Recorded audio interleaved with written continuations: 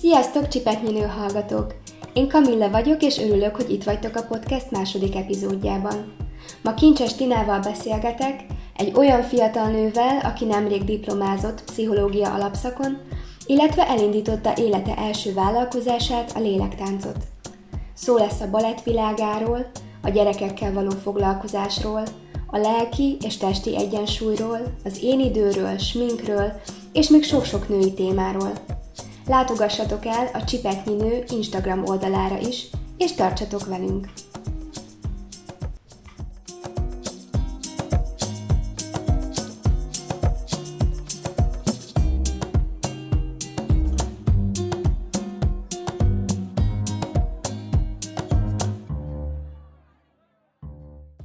Szia Tina, köszönöm szépen, hogy elfogadtad a meghívásomat a Csipetnyinő podcastben, nagyon örülök, hogy itt vagy. Szia, én is köszönöm a meghívást, és nagyon örülök, hogy itt lehetek. Kicsit nehezen jött össze a találkozónk, ezt a hallgatóknak mondom, mert úgy lett volna, hogy most csütörtökön találkozunk, csak akkor te egy kicsit lebetegedtél, igen, sajnos. És nem volt hangod, igen. Úgyhogy most vasárnap van, és most vesszük fel. Én ma reggel voltam futni, és egyébként nagyon jó idő volt, tehát 21 fok volt, de most úgy érzem, hogy kicsit a hangomat így megviselte a sok levegőkapkodás, úgyhogy lehet, hogy most az én hangom fog elmenni, úgyhogy előre is elnézést, de azért megpróbáljuk ezt összehozni. Szóval még egyszer köszönöm, hogy elfogadtad a meghívást, ez a második podcast adásunk, és akkor vágjunk is bele. Így van, igen. Az első kérdésem az lenne hozzád, hogy mikor indultál el a táncvilága felé? 6 éves lehettem, bár biztos is, hogy 6 éves voltam, mert amikor általános iskolás voltam, olyan általános iskolába jártam, ami egy alapfokú művészeti iskola is volt, és választani kellett egy művészeti ágat, az lehetett rajz, rajzszakkör, valamilyen tánc, zene, és abból is nagyon sokfélét lehetett tanulni, és volt Makón baletttant szak, ezt Varga József indította ott el, még 30-25 évvel ezelőtt, és én megláttam, hogy balett. Megláttam a papíron, és elkezdtem ugrálni anyának és apának, hogy úristen, balett, balett, balett. És így. Anyáik nem is akarták engedni, mert ilyeneket mondtak, hogy jaj, nekem nincsen zenei hallásom, egyébként tényleg nem volt, de aztán kialakult, és én biztos ügyetlen lennék, de ez is kialakult aztán. Igen, és ezt a mai napig erre nagyon büszke vagyok, hogy ott kiálltam emellett, hogy én balettozni szeretnék, úgyhogy akkor ott első osztályos koromtól kezdtem el balettozni. Heti 3 kemény balettóránk volt, 1,5 órás volt már 7 éves korunktól kezdve a balettóra. Tehát az egy Makón egy balettanszak volt, és nekem így lett a balettból alapfokú végzettségem is igazából. És egyébként valamilyen másik táncot is kipróbáltál, vagy teljes mértékben a balett mellett köteleződtél el? Teljes mértékben a balett, mert ez a heti 3-szor 1,5 óra suli után ez eléggé megterhelő volt, meg igazából minden nyáron voltak ilyen kis kurzusaink, és akkor ott volt kis hip-hop, kortárs, modern, meg a társasba is belekóstolhattunk. Egyedül a néptánc az, ami így kimaradt az életemből, és egyébként kacérkodok vele. Valamiért nagyon tetszik. Tehát úgy konkrétan nem merültem bele egyikbe se, a balett volt ez ilyen nagy szerelem, meg ott kiskoromban jártam én úszni is, én is jártam rajzszakkörre, jártam kézilabdázni, atlétikára, és akkor a bokám nem bírta, és nyilván a balettot választottam, mert annak voltam a nagy szerelmese. Értem. Szóval akkor ez elkísért egész életeden keresztül idáig, igen. És úgyhogy most már ezzel is foglalkozol. Így van. Igen, vállalkozást is indítottál nemrég, és mesélnél nekünk erről egy picit? Igen, természetesen. Hát egyébként én nem gondoltam volna ezt, mert 8 év balett után választanunk kellett, hogy akkor mi most ezzel megyünk tovább, vagy nem. És én már tudtam ott 7.-8. osztályos koromban, hogy én a Radnótiba fogok felvételizni Szegedre, és abszolút ez a tanulás iránya, tehát én arra mentem rá, és onnantól kezdve a balett az így csak hobbi volt, és itt jártam a Varga Józsi után a Fekete Mercedeshez balettozni, amikor a Radnóti alatt így volt időm elmenni délutánonként balettozni, és még akkor sem gondoltam volna, hogy én ezzel fogok utána foglalkozni, hanem egyébként a Fekete Mercedes félig meddig családtag volt nekünk, mert az én nagybátyám, anyukám öccse, neki volt a párja, és nagyon jobban maradtunk vele, és már leérettségiztem a Radnótiban, és akkor képzeld el, hogy a Merci mondta, hogy Tina, ugorj már be megtartani egy órát.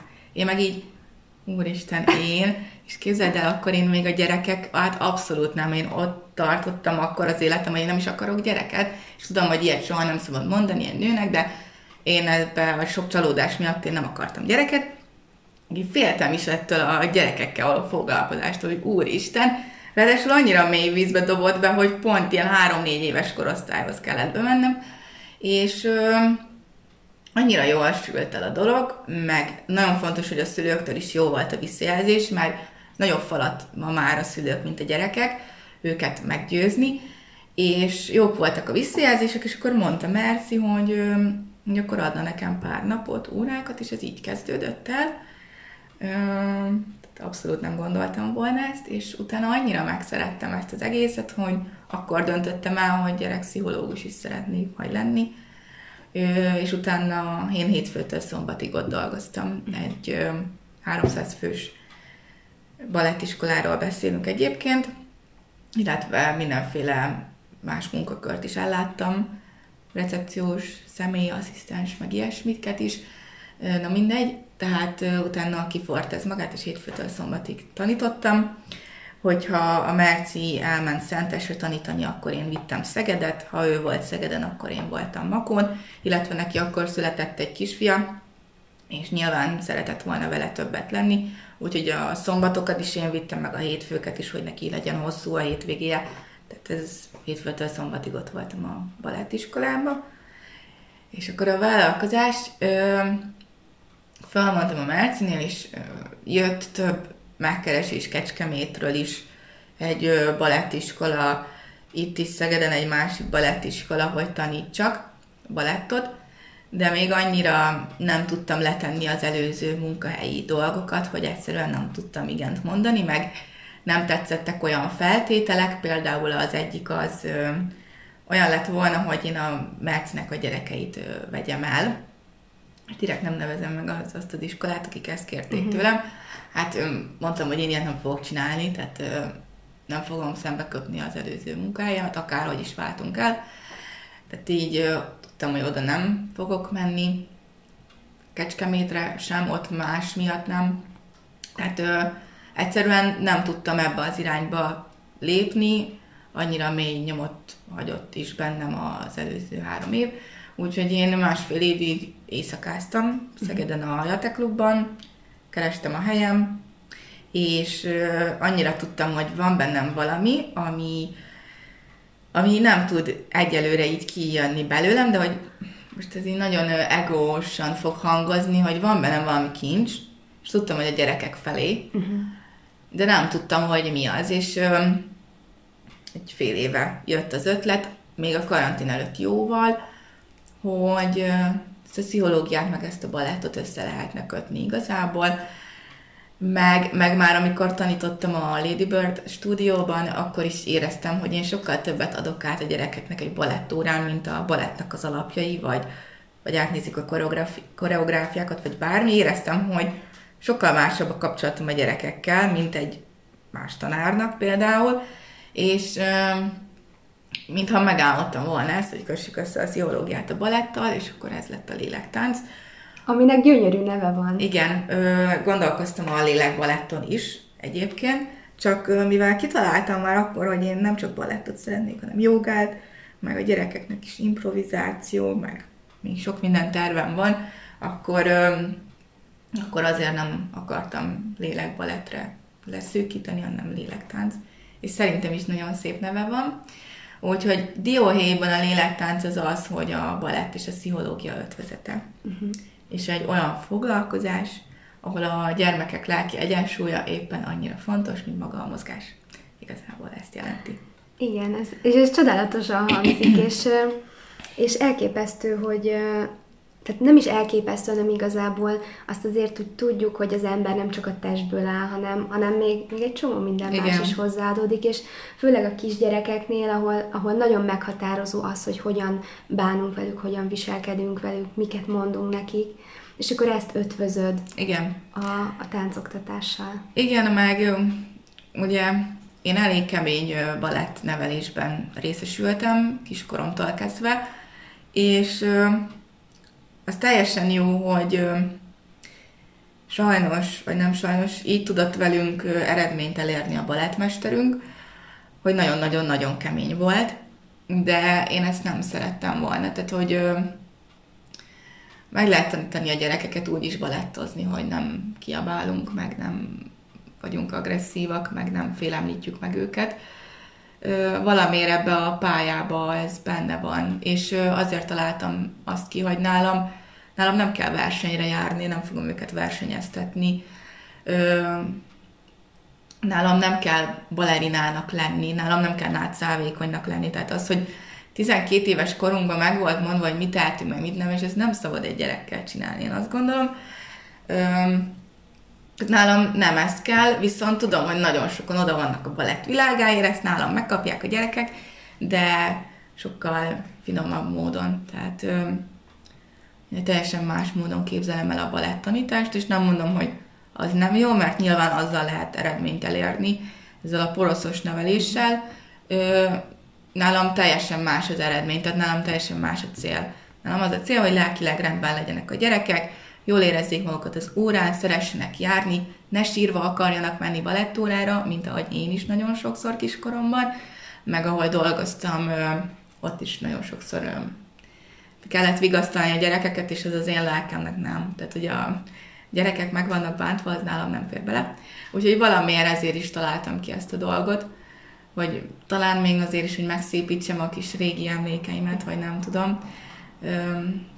Meg igen, hogy a balett alapjaival igenis megismertessem a gyerekeket, de nem kell olyan keményen venni ezt az egészet. És igen, nem tudom pontosan, mi volt a kérdés. A lélektánc. És maga a koncepció, hogy mi az, ami áll mögötte. Igen, ez. Most, hogy, tehát nem hogy most, tehát már évek óta gyerekekkel foglalkozol, hogyan hatnak ők rád? Hát úgy, hogy így döntöttem el, hogy gyerekpszichológus szeretnék lenni. A másik nagyon nagy dolog szerintem, hogy azt már említettem, hogy nem szerettem volna gyermeket, de ezt eldöntöttem 10 éves koromban, és ezt 21 éves koromig én tartottam, hogy én nem biztos, hogy nem lesz soha gyerekem. Na hát, aztán jöttek a kislányok balettozni, és úristen, hát mondtam, először úgy indult, hogy hát nekem egy ilyen kislányom biztos, hogy lesz. És aztán ez így kiforta magát, hogy nem baj, hogyha nem kislány lesz, nekem kell egy gyerkőc, mert ez a legcsodálatosabb dolog a Földön. Szerintem, hogyha életet adunk valakinek, és szerintem ez az élet értelme a gyerek, tényleg. És ezt ők adták nekem, ez a baletttanításos dolog. Tehát akkor teljesen megváltozott a világszemléleted erről a dologról. Igen. És itt teljesen előjöttek belőled az anyai ösztönök. Igen, és ezt nem is gondoltam volna. Igen. Meg mindig azt mondtam, hogy jó, én soha nem megyek félre, soha nem lesz gyerekem, én nagyon jól vagyok. Egyedül, barátnők, így, úgy, amúgy. Hát nem. Rájöttem, hogy ez az élet értelme tényleg a gyerkőc. Amikor majd a saját kislányodat fogod tanítani balettozni, az majd nagyon jó lesz. Igen. Hát ezt majd nagyon várom. Most, ha jól tudom, akkor múlt héten volt táborotok, lélektánc tábor. Igen. És mesélnél erről nekünk egy kicsit, hogy milyen volt, meg hogy hogyan szerveztétek ezt meg, mi volt ott a koncepció? Ugye én makói vagyok, ezt azért említem meg, mert ott van egy olyan, hogy Angyalsoly Alapítvány, és annak a keretén belül például a polgármester asszony felajánlja a kafetériáját, vagy hátrányos helyzetűeken segít, vagy ott a Makói Gimnázium legjobb diákjának adott a saját juttatásaiból 100 000 forintot, meg ilyesmiket csinál ez az alapítvány. És ez az Angyalsaj Alapítvány megnyitotta az Erzsébet házat Makón azzal a céllal, hogy az ifjúságnak minél színesebb programokat tudjanak nyújtani. És kitalálták, hogy a nyáron 6 tematikus tábort fognak ott tartani, és oda felkértek engem is a szakemberek közé, ami nagyon durva, hogy én oda bekerültem tényleg, mert pont akkor egy pár hete, hogy beszéltem a polgármester asszonynak a lélektáncról, akkor még nem volt meg a vállalkozás, csak beszéltem neki róla, mert júliusban is volt egy tábor, és arról beszélek most, és mondta, hogy úristen, hát neked is kell akkor tábor tartani, jó, elvállaltam, és azért vagyok erre is nagyon büszke, hogy mi ingyen tartottuk azt a tábort. Abszolút térítésmentes volt, mert az volt a célja ennek, hogy a hátrányos helyzetű gyerekek vagy szülők is megengedhessék maguknak, hogy ilyenféle táborokba jöjjenek a gyerekek, illetve a művészetterápia köré épült az egész, és az enyém az jó, nem kimondottan, de táncterápia, mert a lélektánc is igazából ez, hogy a gyerekek lelkével is foglalkozok. Igen, és nem akartam csak lélektáncot tartani, ezért 2 barátnőmmel fogtam össze. Egyikük idegen nyelvi foglalkozást tartott, angolt, illetve kínait, mert Kínában tanul, és nyáron, és már a vírus óta itthon van. A másik lányzó pedig pszichológián csoporttársam, ő is egy művészlélek, és ő pedig kézműves foglalkozást tartott, tehát hogy próbáltuk színesíteni a tábort, mert azért tudtuk, hogy nem minden gyerkőc, mert hogy voltak fiúk is, nem minden gyerkőc csak a lélektánc miatt, ami igazából balett, fog jönni a táborba, hanem azért is, mert tábor, főleg, hogy ingyenes tábor, ezért szerettem volna más alternatívákat is nyújtani a gyerekeknek, de a fiúk is a végére egészen élvezték a balettot, mert tényleg annyira próbálom ezt a lélektáncot úgy csinálni, hogy a gyerekek igénye, kedve szerint csinálni, tehát mindig úgy készültem az órákra, hogy tetszen nekik. Annyira játékosan építem fel az órát.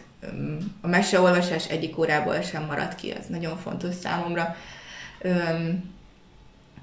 Önismereti feladatok, Dixit kártyák, nagy kedvenc, meg mindenféle dolgot próbálok kitalálni. Szóval ez volt a lélektánc. Az angolt is Eszter olyan játékosan csinálta, hogy elképesztő. Vélő is a kézműves foglalkozásokon kitaláltuk, hogy érzelmi intelligencia fejlesztő mesét olvasunk, utána azt rajzolják le, zenét nyomtunk be, klasszikus zenéket, vagy a meditációs zenéket, milyen érzéseket vált ki belőlük, azt rajzolják le, utána megbeszéltük, és igény szerint a szülőknek is visszajelzést adtunk, hogy mi újság a gyerkőcökkel. Igen, és ebből a 6 tábor közül, a 6 alapítványi tábor közül az enyémet meg is ismételtük, úgyhogy hála Istennek. Az ismétlés volt múlt héten. Igen, az ismétlés volt múlt héten, hála Istennek nagyon jól sikerült, tényleg nagyon jól sikerült.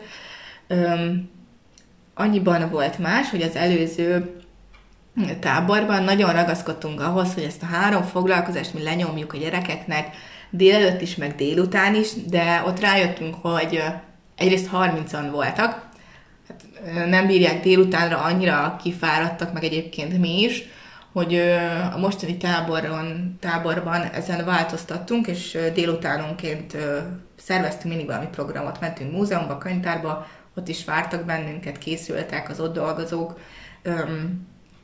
lovaskocsikázást szerveztünk, fagyizást, meg az egyik napot maradtunk az Erzsébet házban délután, mindenféle népi játékot kitaláltunk, tehát hogy délutánra már nem tettünk foglalkozást, plusz ilyen icuri-picurkákat is, 4 évesek is befogadtunk a táborba, mert az előzőben meghatároztam egy korhatárt, 7-től 12 éves korig.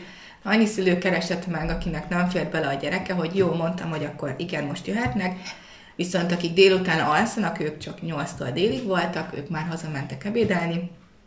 Tehát a korosztály volt más, meg a több volt a program igazából. Ugyanúgy volt lélektánc, angol, kézműveskedés, de még színesebbé próbáltuk tenni, mert ezeket a mai gyerekeket tényleg annyi inger éri, hogy muszáj, tehát hogy nem tudjuk őket most egész délután leültetni egy nyári táborban kézműves foglalkozásra. Tehát én is azt mondtam, hogy inkább akkor menjünk játszani, inkább az, mint hogy nyomassuk még jobban ezeket a foglalkozásokat. Ugyanúgy megtartottuk, csak lerövidítettük őket, mert nyár van, tehát hogy nem azért jönnek, hogy most itt nagyban tanuljanak. Tehát a gyerekek igényeihez volt, igen, volt abszolút. minden igazítva. Igen. Még egy olyan kérdés jutott eszembe a lélektánca, hogy azt hogy kell elképzelni, hogy amikor van egy táncóra, és akkor most egy kicsit a lélekkel foglalkozunk. Igen, így szoktam váltogatni. Például úgy, hogyha nyújtanak, mert minden órán van nyújtás, vagy terpeszülés, vagy én szoktam kérni békaülést, azt a gyerekek tudják, hogy micsoda, de mindegy. Akkor nem csak ott vannak, és én mondjuk nyomkodom a telefonomat, hanem olvasok nekik egy mesét, amit figyelniük kell rá, miről szól, mi a tanulság. Vagy úgy kezdjük az órát, hogy ráhangolódjanak az órára, hogy kártyák ki, és akkor azok ugye ilyen önismereti kártyák, és folyamatosan szerzem be őket, akkor azzal mindig valamilyen különféle feladat. Akkor, ha látom, hogy nagyon elfáradtak, akkor hozzam a Zsófi kutyus, plüsskutya, és még a 12 évesek is annyira élvezik a plüssöket, és olvastam is, hogy szükségük van egyébként a plüssállatokra nagyon sokáig a gyerekeknek, úgyhogy ez nagyon trendi nálunk. Dobom a plüsskutyát, el kell mondani, hogy mi az, ami vagy most éppen, vagy általánosságban zavarja, bántja, idegesíti őt, de hozzá kell tennie, hogy az élet szép. És akkor például a táborban így derült ki 2 gyerek között egy konfliktus, így lélektánc foglalkozás alatt, és utána meg tudtuk ezt beszélni. Tehát amikor látom, hogy szét vannak széledve, vagy nem tudom, fáradtak, vagy nem tudom, kemény volt valamelyik gyakorlat, akkor bedobok egy ilyet, meg a ráhangolódás része, igen, az óra első fele az ilyen, vagy szoktam nyújtás után egy kis 3-5 perces relaxációs meditációt a gyerekeknek. Ugye a gyerekeknek nem lehet 3-5 percnél többet, mert nem. Tehát az, hogy ők feküdnek, az nekik olyan, hogy most akkor Tina néni alszunk, mondom, nem, csak egy kicsit figyeljetek a hangomra, stb. Tehát próbálom így összekötni a kettőt, igen. Annyira csodálatos ilyet hallani, hogy ilyen fiatalon, ilyen csodálatos dolgot művelsz a gyerekekkel. De komolyan, tehát nagyon sokat lehetett hallani, vagy én is azt tapasztaltam például, amikor általános iskolás voltam, hogy akár csak a tanítók is olyan távolságtartóak voltak. Igen. És én azt látom, hogy azért ez a dolog javul, és egyre jobb kapcsolat tud kialakulni a gyerekek igen. és akármilyen tanár vagy tanító között. Igen, meg ez a lélekkel való foglalkozás, ez még mindig annyira ördögi, tehát hogy ezekben a versenyistáló iskolákban abszolút nem építenek be semmilyen olyan órát, ahol esetleg a gyerekek lelkiről, vagy arról, hogy mi zajlik bennük, vagy bármi a szülői háttér, ami annyit számít, hogy éppen hogy teljesít, annyit számít a szülői háttér, na mindegy, de hogy annyira nincsenek tisztában igazából a gyerekekkel, és ez annyira hiányzik szerintem, és próbálkozom. Tehát, hogy ezt igenis kell, a gyerekek lelkével is kell foglalkozni. Meg igen. És azt most pont az jutott eszembe, hogy azt hogy látod, hogy a te foglalkozásaidra eljutnak olyan gyerekek is, akiknek tényleg nagy szükségük van rá? Igen, például van egy Asperger szindrómás kislányom, de van olyan is, aki teljesen harmonikus, de én azt szoktam mondani, hogy én mindenkit nagyon szívesen fogadok, sőt, annak is kell foglalkozni a lelkével, aki teljesen jól van, meg annak is kell foglalkozni a lelkével, akinek most éppen vagy válnak a szülei, vagy van valamilyen sérülése, vagy akármi. Tehát igen, hál' Istennek mindenféle kört megmozgat ez az egész, meg valakit azt fog meg, hogy balett, valakit azt fog meg, hogy lélektánc, ez micsoda, valaki ismerős alapján, tehát sokféle fajta.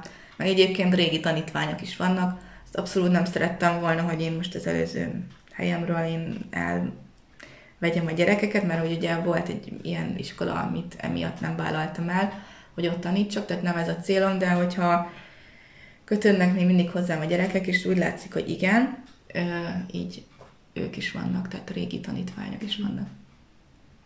Hogyha most egy picit így a lélek felé elmentünk, akkor beszéljünk arról, hogy te pszichológiát tanulsz. Igen. Igen. Itt Szegeden, és hogyan jött az életedbe? Miért választottad a pszichológiát? Tehát, hogy mi volt az, ami elindított ezen az úton?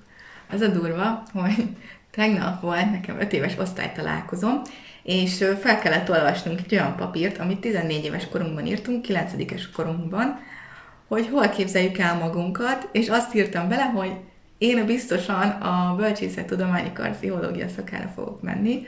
Tehát én már akkor tudtam, hogy nekem az a pszichológia, és de azt tudom, hogy még általános iskolás koromban is tudtam, hogy pszichológia. Hogy mi hozott erre? Mindig is tudtam, hogy én segíteni akarok másokon. Nem tudtam, hogy és mind, de hogy segíteni akarok másokon, az fix. Jött ez az orvosi dolog, majd jött a biológia, kémia, vér, ilyesmi, és nekem az nem, most is a vérvétel, meg egyszerűen nem bírom, meg annyira beleképzelem magam a másiknak a helyébe, és egyszerűen átveszem mások fájdalmát, nagyon túl empatikus vagyok, ami egyébként a pszichológus pályában is hátrány, mert haza szoktam vinni a dolgokat, hogyha olyat hallok. De már én nagyon régen tudtam, hogy ezzel szeretnék foglalkozni. Egyrészt ez, hogy segíteni szeretnék másokon, akármennyire is közhely, mindig szerettem volna. A másik az, hogy kiskoromban én is jártam pszichológushoz, már akkor, mikor elváltak a szüleim, és én akkor mondogattam azt, hogy én vissza akarom adni ezt a segítséget, amit kaptam a pszichológusomtól a többi embernek, szóval ezért. Plusz világéletemben küzdöttem azzal, hogy engem elhagyott az édesapukám, és egyszerűen azt én nem tudtam megemészteni, és igen, nagyon sokan azért megyünk pszichológia szakra, hogy magunkat helyre tegyük. És igen, ez a 3 dolog az, ami nagyban befolyásolt. Meg utána értek olyan dolgok, hogy igen, annyira érdekelt a pszichológia, hogy erre. Először engem nem is vettek föl, nem volt elég a pontom, és akkor még egy emelt magyar, meg még kijavítottam egy érettségit, hogy kitűnő legyen az érettségim, és akkor vettek fel, és akkor is csak levelezőre, és utána vettek át nappalira. Tehát kacifántos volt akkor egy kicsit az út. Mindent megtettem érte tényleg. Úgyhogy ezek miatt kerültem pszichológiára. És végül mik a tapasztalatai? Tehát segítettek a saját magad megismerésében az ott tanultak? Nem, konkrétan mert ugye én még csak az alapszakot végeztem el, a mester most 1 évet várat magára. Ugye az alapszakon annyira ilyen alapozó tárgyak vannak, 1-2 olyan tárgy volt, amit esetleg tudtam hasznosítani, fejlődés pszichológia, az a gyerekeket vesszük végig születéstől. Ezt én is tanultam amúgy, igen. Nyilván én kisebb szeletét tanultam, de az tetszett. Igen, ez tetszett, de a statisztika meg az anatómiát abszolút nem. Tehát jó, mert rengeteg mindent megtanultunk, viszont itt nem tudom, hogy máshol milyen, meg nem is akarom leszólni, de annyira nem gyakorlatias itt a képzés, tehát az, hogy gyakorlaton filmet néztünk, és akkor azt megbeszéltük, hát azt meg tudom otthon is csinálni, illetve én csináltam egy OK-t, pedagógiai asszisztens és családsegítő munkatárs, és ott több emberrel és gyerekkel találkoztam gyakorlaton, mint itt. Tehát, és az nekem többet adott, a pedagógiai asszisztens OK-é, a balettanításban például még annó, mint a pszichológia szak. Tehát az, hogy én... Mi volt a kérdés? Tehát, hogy én a saját kis utamon én elkezdtem így a pszichológiát, rengeteg önsegítőkönyv, meg maga a terápiák, az is hatalmas tapasztalat, hogy te terápiára jársz, meg kineziológushoz, meg családállításra, meg tényleg minden, az sokkal többet ad, mint az, hogy ott vagyok pszichológia szakon. Mert nem tudom, a mester lehet, hogy más lesz, és már jobban, nem tudom, hogy mondjam, tehát túl ilyen tanulás. De nyilván meg kell tanulni az alapokat, tehát nem fogom ezt a képzést így szidni, de nem volt gyakorlatias egyáltalán. Egyetlen egy óra volt, pályaszocializáció, ami ilyen önismereti óra volt, és arra azt mondtam, hogy abból nagyon sokat tanultam, meg igazából az ilyen órákban, ha valaki elmegy önismeretre, vagy dráma, meg nem tudom mi, mindenki annyit kap vissza, amennyit belefetszel, tehát azok az órák sokat adtak, az önismereti órák, de a többi nem annyira. Meg hát, bocsánat, a PowerPointról én is el tudom mondani az anyagot, tehát, hogy ez nagyon sok órán jártunk így, és már nem is jártunk be előadásra, tehát, hogy nem. Egyébként teljesen értem, amit mondasz. Én ugye tanárszakon vagyok, angol-németen. Én is most, tehát én a 3 évemet fejeztem be, csak ugye mi itt nem diplomázunk, mert osztatlan a képzés, és én is teljesen ezt érzem, hogy tanulunk egy csomót, amit végül nem fogok tudni majd hasznosítani. Igen. Nem, hogy a pályám során, de hogy úgy egyáltalán nem. Igen. Úgyhogy teljesen megértem, illetve van egy nagyon jó barátnőm, és Budapesten diplomázott most alapszakon pszichológián, és ő mondta nekem, hogy amit ő tud, nagyon sok ilyen kis praktikát szokott nekem mondani, ha mindig felhívom, hogy jaj, ezt is segíts már, mert nem tudom, most valami bajom van, akkor azt mondta, hogy ezeket a praktikákat ő teljesen magától. Tehát, hogy bement a könyvesboltba, levette a könyvet, megvette, elolvasta, és ő fejlesztette magát. Igen, én is, tehát engem is nagyon sokan keresnek meg problémákkal, mióta megosztottam én is a problémáimat, és nem azért tudok segíteni nekik, ha tudok, remélem, mert én ott voltam az egyetemen 3 évet a pszichológia szakon, hanem mert rengeteget foglalkoztam magammal is, rengeteget foglalkoztam magammal, igen. Hát ez csak így lehet, szerintem. És ez mindenkinek jót tesz, tehát igen, nem csak az, aki ezen a szakterületen tanul vagy dolgozik, nem mindenkinek. Még egy picit visszatérhetnénk a vállalkozás indításra, mert az a fölött egy picit elsiklottunk, és az érdekelne engem, hogy mi volt az első lépés, amit megtettél, vagy hol indultál el azon az úton, hogy akkor én most elindítok egy vállalkozást. Mert nekem ez egy akkora sötét volt. Fú, hát ugye ez úgy indult, hogy megvolt a fejemben a lélektánc. Felhívtam a anyukám öccsét, a nagybátyámat, aki nekem olyan, mintha az apukám lenne. Elmondtam neki, és nagyon féltem, hogy mit fog szólni, hülyének néz, nem tudom. Azt mondja, hogy úristen, Tina, ez egy brutálisan jó ötlet, ezt meg kell csinálni. Mondom, jó, oké, letettük a telefon, majd nyilván beszélgettünk róla, meg örült, mert én akkor éppen nagyon magam alatt voltam abban az időszakban, és örült, hogy na jött valami, végre valami, egy kis valami, ami felé elindulnék.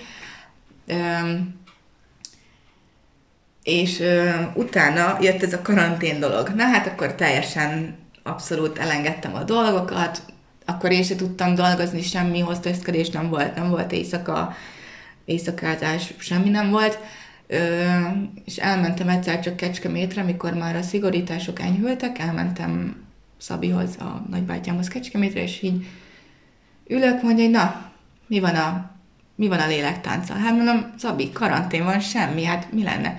Hát Tina, ezt meg kell csinálni, és ő mondta, hogy írj meg nekem, légy szíves, jövő hétre egy tervet, hogy ez hogy néz neki, és segítek neked.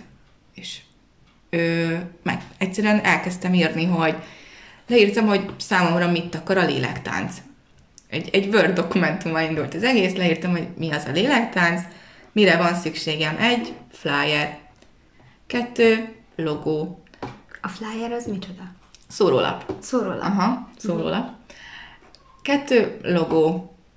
GBA hangszorom, nem tudom, tehát minden ilyesmit felírtam, de hogy amiben a Szabi nekem tudott segíteni, az a logó volt, és a szórólap, mert a Szabi DJ is, és nagyon sok barátja van, meg ismerőse, meg kapcsolata, és van egy olyan DJ egyébként, a Pat Duff, aki Bad Girls-ben is zenél, az Ábrahám Peti, ő grafikus, és ő csinálta meg az én szórólapomat, de azt is én terveztem meg, tehát ez nem úgy volt, hogy akkor most elém raktak egy logót, meg egy szórólapot, hanem éjszakákon át én rajzolgattam, meg kerestem a képeket, meg betűtípus, nyilván tudtam, hogy ilyen rózsaszín legyen, meg minden, de hogy esküszöm, hogy a logóval, meg a szórólappal indult az egész, és ez, ahogy kész lett, ki lett posztolva a Facebookra, csináltam egy Facebook oldalt, egy Instagram oldalt, ez lett a lélektánc, és utána mindig volt ilyen mendemonda, hogy a vállalkozásnak az anyja vagy az apja egy jó könyvelő, és nem értettem, hogy miért, mert Makón nagyon sokan ismernek bennünket édesanyámmal, és van is ismerős, aki ért ezekhez a dolgokhoz, és mondták, hogy csak az ügyfélkapun keresztül jelentsen be a vállalkozást. Hogy csak ennyi, nem kell ehhez könyvelő. És nem értettem, hogy miért mondja mindenki, hogy de, egy jó könyvelő minden vállalkozás alapja. És elmentem egy nagyon jó könyvelőhöz Makón egyébként, és annyi minden kiskaput találtunk, meg fiatal vállalkozók támogatás, meg minden, hogy rájöttem, hogy tényleg egy vállalkozáshoz nagyon kell egy jó könyvelő, úgyhogy én mindenkinek azt mondom, aki vállalkozni szeretne, hogy először is keressen egy jó könyvelőt. Úgyhogy igazából így indult el az egész, kellett egy helyszín, az most már van Szegeden is, és Makón is. Tehát 2 helyen tartod a foglalkozásokat? Igen, 2 helyen tartom. Hát terve van sok minden, Kecskemét nekem nagy szerelem, mert ott is van ismerős, van, aki Kecskemétről jár egyébként hozzám. Igen, annyira szeretné járni hozzám a kislány, hogy lehozza az anyukája. Tehát, hogy úristen, ez olyan nagy dolog számomra. Jó, egy vonattal is egy órát, kocsival 40 percet, nem, de nagyon jó érzés egyébként. Tehát igazából ez kellett a Szabolcsnak, az én nagybátyámnak a noszogatása kellett, mert akkoriban még annyira nem hittem magamban, tehát abszolút nem, de aztán ahogy ez így alakult, meg kerestek meg a szülők, meg jaj, Tina néni, annyira jó, hogy újra itt vagy, mert annyira szerettek a gyerekek, és úristen, de jó, stb., hogy ettől én is újra kiegyensúlyozott vagyok egyébként. Akkor nagyon sokat lendített így a te életedön is. Igen. Ezt lehetlen hallani, meg tudod, hogy milyen párhuzamot fedeztem fel? Akkor te a nagybácsiddal vagy nagyon jóban. Igen. Én pedig a nagynénimmel. Anyukám nővérével, tehát ő nekem olyan, mint a második anyukám, és rengeteget beszélgettünk. Ha bármi van, egyébként ő mérlegképes könyvelőpont. Hú de jó. És én vele vagyok ilyen kapcsolatban, tehát tényleg bármi van, és hívom, és segít, és ötletelünk, és akkor egy nagynéni, nagybácsi mindig jól jön. Igen, ez fix. Hát ez nagyon jó. Igen, ez jó. Ugye a táncot azt már elég jól kiveséztük, és az jutott eszembe még kérdésnek hozzád, hogy a táncon kívül mi az, amivel még így karban tartod a tested? Ujjaj, most le fogok bukni. Hát elkezdtem ugye jógázni, és de rengeteget ad a jóga, az is testileg, lelkileg, az egy olyan mozgásforma, vagy nem is tudom, hogy minek nevezzem. A jóga, el kell kezdenem újra futni, tehát ez egy... Én járok. Na jó, akkor most már megvan a motiváció.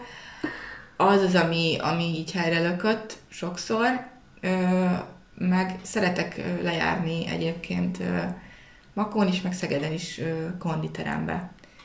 Meg néha rám jön otthon, hogy akkor elkezdek balettozni, jó, most ez balett, vagy elkezdek saját testsúlyos edzés, ami így rám ragadt az évek alatt. Szoktam otthon is, amikor úristen, bevacsoráztam, és akkor látom, hogy van egy kis hasam. És ezt mondom úgy, hogy ez most az elmúlt hónapokban, tehát én eddig annyit ehettem, amennyit akartam, de hála Istennek hatott a hízókura, és most már látszik rajtam, hogy most már jól nézek ki. Tehát eddig én egy fél évvel ezelőttig 45 kg voltam, és egyébként 173 cm vagyok. Voltak időszakok, amikor nagyon-nagyon rosszul néztem ki, és hiába mozogtam, akkor ha elmentem futni, még jobban lement. Nekem megmondta a ilyen személyedzés, hogy nekem nem szabad kardiózni, mert akkor soha nem fogok tudni hízni, és most már végre kardiózhatok, mert összeszedtem magamat. Igen. Hát így nagyon a táncon kívül soha nem volt semmi, ami így a balett volt, ami végig kísért, és remélem, hogy most már a jóga is így társul hozzá. Nagyon szeretek jogázni. És az étkezésedről mit mesélnél nekünk? Az étkezésemről az érdekes, és erre nem vagyok büszke, és azért mondom el, hogy ezt senki ne tegye meg. Én nem reggeliztem, szerintem 14 éves koromtól kezdve. Igen, a Radnóti óta én nem reggeliztem, egészen így fél évvel ezelőttig. Tehát ezt, hogy végre tudtam hízni, ez nagyon kellett az, hogy legyen egy ilyen normális reggeli, ebéd, vacsora, igenis ez kell. Viszont próbálok ilyen kis egészségesen, műzli, szeletek, mindig teljes kiörlésű dolgok, imádom a salátát, nem eszek csak csirkét, azt is nagyon ritkán lemondtam a tejről teljes mértékben, a tejtermékeket is próbálom leredukálni, tehát ezeket tudom elmondani, és meg is figyelem, hogy amikor jön egy chips vagy valami, akkor a bőröm is sokkal csúnyább, tehát jó erre odafigyelni nagyon, meg egyébként az idegrendszerrel a bél, ez nagyon össze van kötve, még a hormonrendszer is ide tartozik egyébként, tehát rájöttem, hogy az étkezésre nagyon oda kell figyelni, tehát, és ez nálam a reggeli, az, hogy azt muszáj volt beiktatni. És vacsorát nem elhagyni, de keveset, hogy utána jobban alszik az ember, ha nincs úgy bevacsorázott. Tehát olyan álmaim vannak, hogyha még 11-kor még eszek valami nagy tálétet, mert egész nap nem tudtam enni, tehát nem. Próbálok erre most már figyelni. Értem. Nem tudom, hogy ez egy kielégítő volt-e, mert megmondom őszintén, én soha nem voltam ez az egészséges életmódos, akármennyire balett, meg minden, mert nekem annyira vékony voltam, és soha nem kellett odafigyelnem semmire, és ez gáz, tehát meg abszolút rendszertelenül lettem, és emiatt egyébként az emésztésem is borzalmasan rossz volt, tehát muszáj volt most már változtatni. Úgyhogy, de amióta jobban vagyok, mert ezt eddig nem említettem, volt egy nagyon erős pánikbetegségem, meg depresszióm, és pár hónapja jöttem ki ebből. Amióta jobban vagyok, jobban van étvágyam, tudok reggelizni, nem gyomorideggel kelek. Az emésztésem is helyre jött, hál' Istennek, és ezt le is kopogom.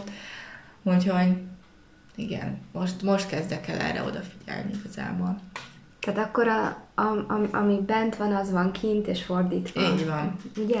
Igen, akkor ez igaz. Igen. Ezt egyébként én is teljesen aláírom a saját életemmel kapcsolatban. Igen.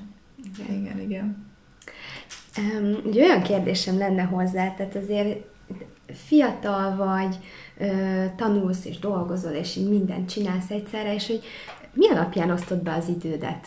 Fú, ebben is nagyon rossz vagyok, mert nekem volt olyan időszakom, amikor volt az egyetem, volt az OK-é, volt egy munkahely, 2 munkahely, és ha még volt egy szombat estém, akkor még elmentem a borfesztiválra hostesskedni, tehát borzalom volt.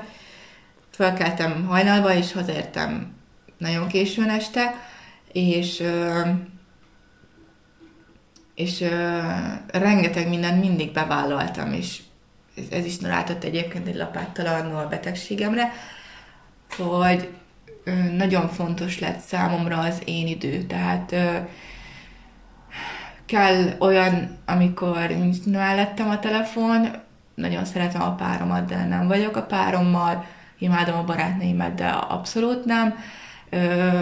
Nagyon szeretek elmenni Vértóhoz.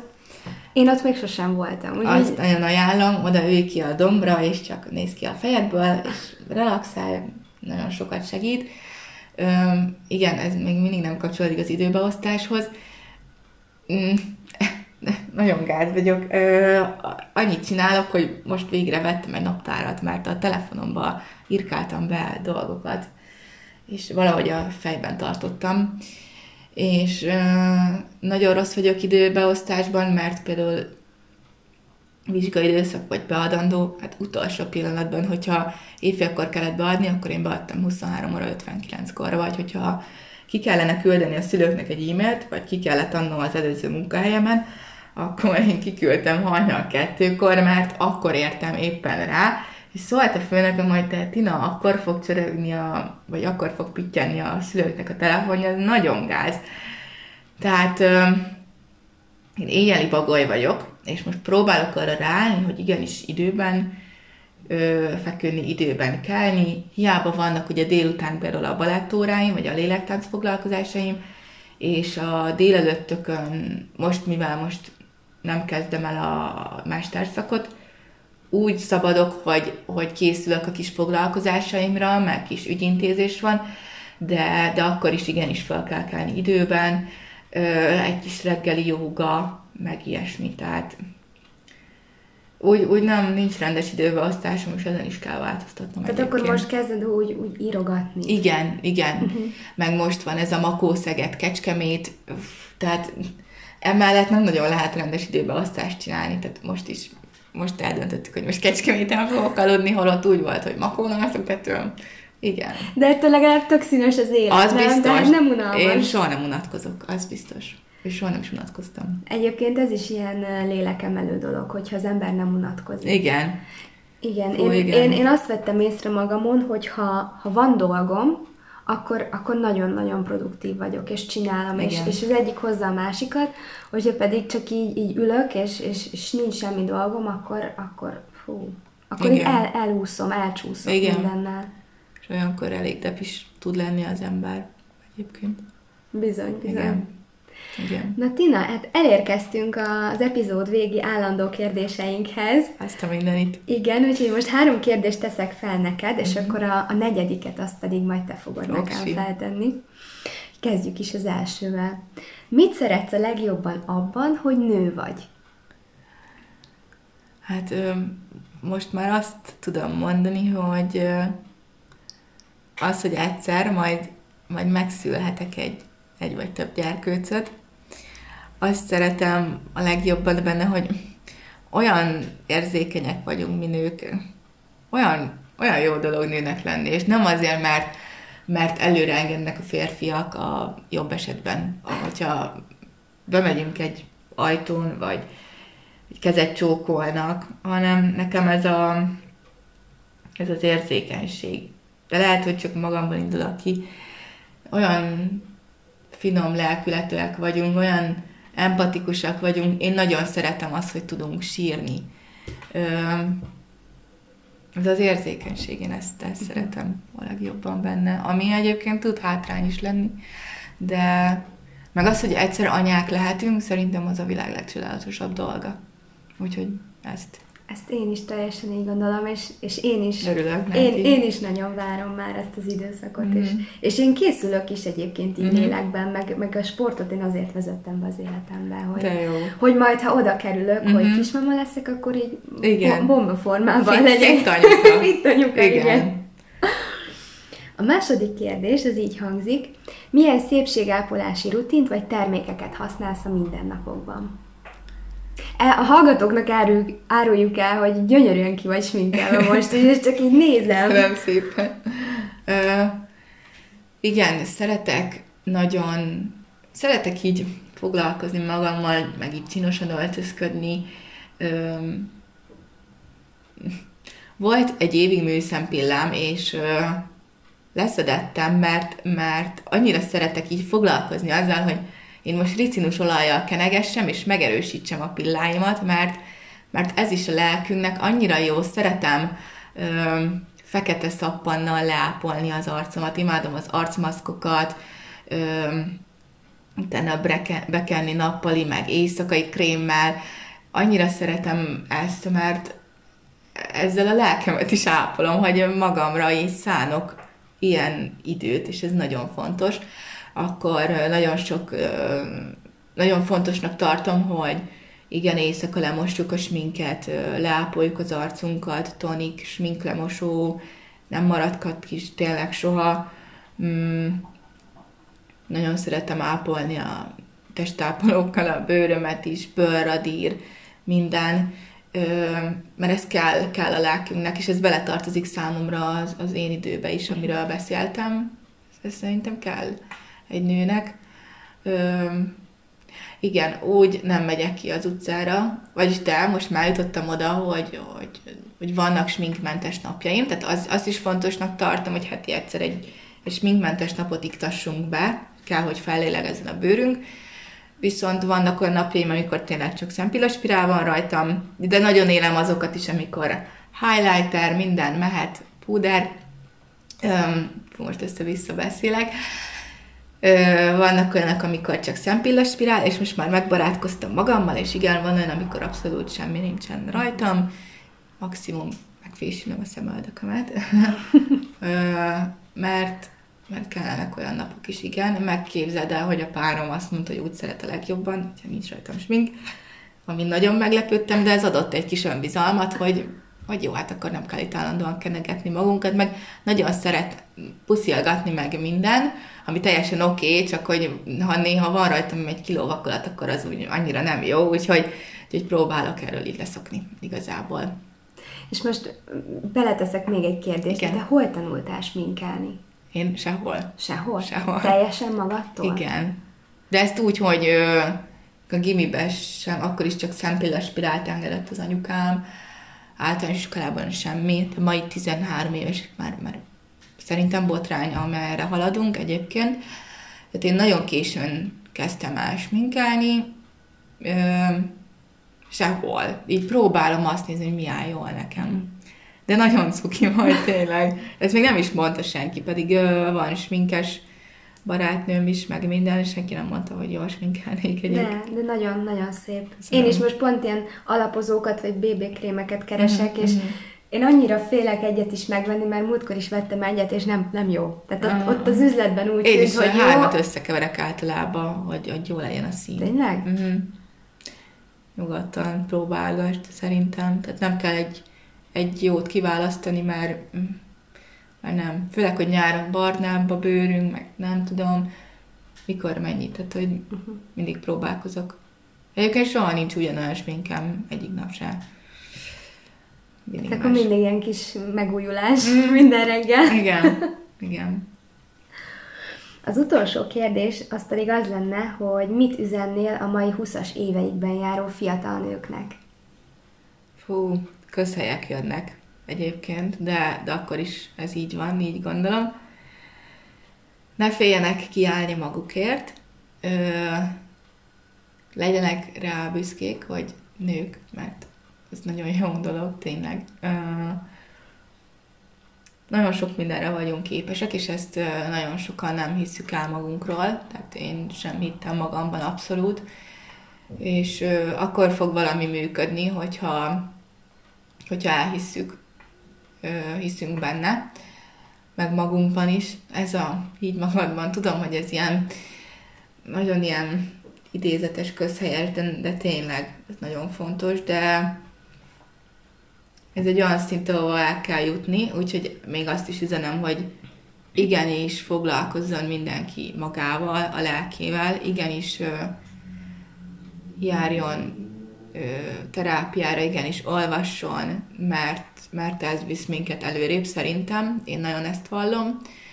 Ha van valami probléma, akkor ne nyomják el, én is elnyomtam nagyon sokáig, aztán nem lett jó, tehát igen, ne féljenek nemet mondani, Ez nagyon fontos, illetve ne hagyja senki kihasználni magát semmilyen téren. Én most itt arra gondolok, hogy mint alkalmazott, soha ne hagyják kihasználni magukat. Igen, mert a nőket még jobban kihasználják, meg például van egy nő, mondjuk cégvezető, és tehát, hogy vannak ezek a sztereotípiák, és ne legyenek. Tehát, hogy igenis lehet egy nő is cégvezető, igenis lehet egy nő is menő vállalkozó, igenis lehet egy nő is igazgatónő, és ettől egy férfi ne érezze magát kevesebbnek. Tehát, hogy miért ne? Tehát attól már valaki anya, lehet mellette dolgozó anya. Szerintem. Igen. Köszönöm szépen, és akkor most te jössz az utolsó kérdéssel. Hát én azt találtam ki neked, most már te is 24 éves vagy? 23. 23 éves vagy, én is egyébként, hogy ez idáig mire vagy életedben a legbüszkébb? Húha. Egy valamit válasszak. Az önállóságomra. Aha. Igen. De igen. jó. Én nekem is kacifántos volt az életem, és úgy alakult, hogy én 7 éve egyedül élek. Tehát, hogy nem a szüleimet, de nagyon jóban vagyunk, minden rendben, csak így úgy hozta az élet. És ez is és ők a mai napig támogatnak, nagyon szerető családom van, csak így alakult. És ebből a 7 évből volt 2 év, amikor éltem a volt párommal, de egyébként teljesen 17 éves korom óta én úgy működöm, mint egy felnőtt ember. Ez nagyon ritka. Igen. Ez tehát a csekkbefizetés, a főzés, a mosás, a takarítás, mellette a tanulás, minden. Igen. Úgyhogy én ezt az önállóságomat emelném ki. Tényleg büszke lehetsz. Ez nagy dolog, főleg a mostani időkben a mi generációnknál. Szerintem ez nagyon nagy dolog. Nagyon nehéz nagyon sok fiatalnak kiszakadni otthonról. Igen. Mert kényelmes. Kényelmes, meg nehezebb is elindulni. Az is igaz. Szerintem. Igen. Úgyhogy gratulálok hozzá. Ez nagyon szépen köszönöm. Ez egy nagyon jó kérdés volt. Így gondolkoztam, hogy vajon majd mit tehetsz fel nekem. Ez nagyon tetszett. Örülök.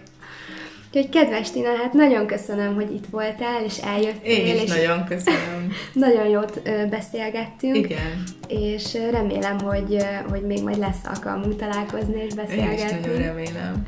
És egyszer nagyon szívesen megnéznék egy lélektánc foglalkozást. Én várlak szeretettel. Ó, szuper! Köszönöm. Megbeszéljük. Köszönöm szépen. A hallgatóknak pedig köszönjük szépen, hogy ma is itt voltatok velünk, és találkozunk 2 hét múlva. Sziasztok! Sziasztok!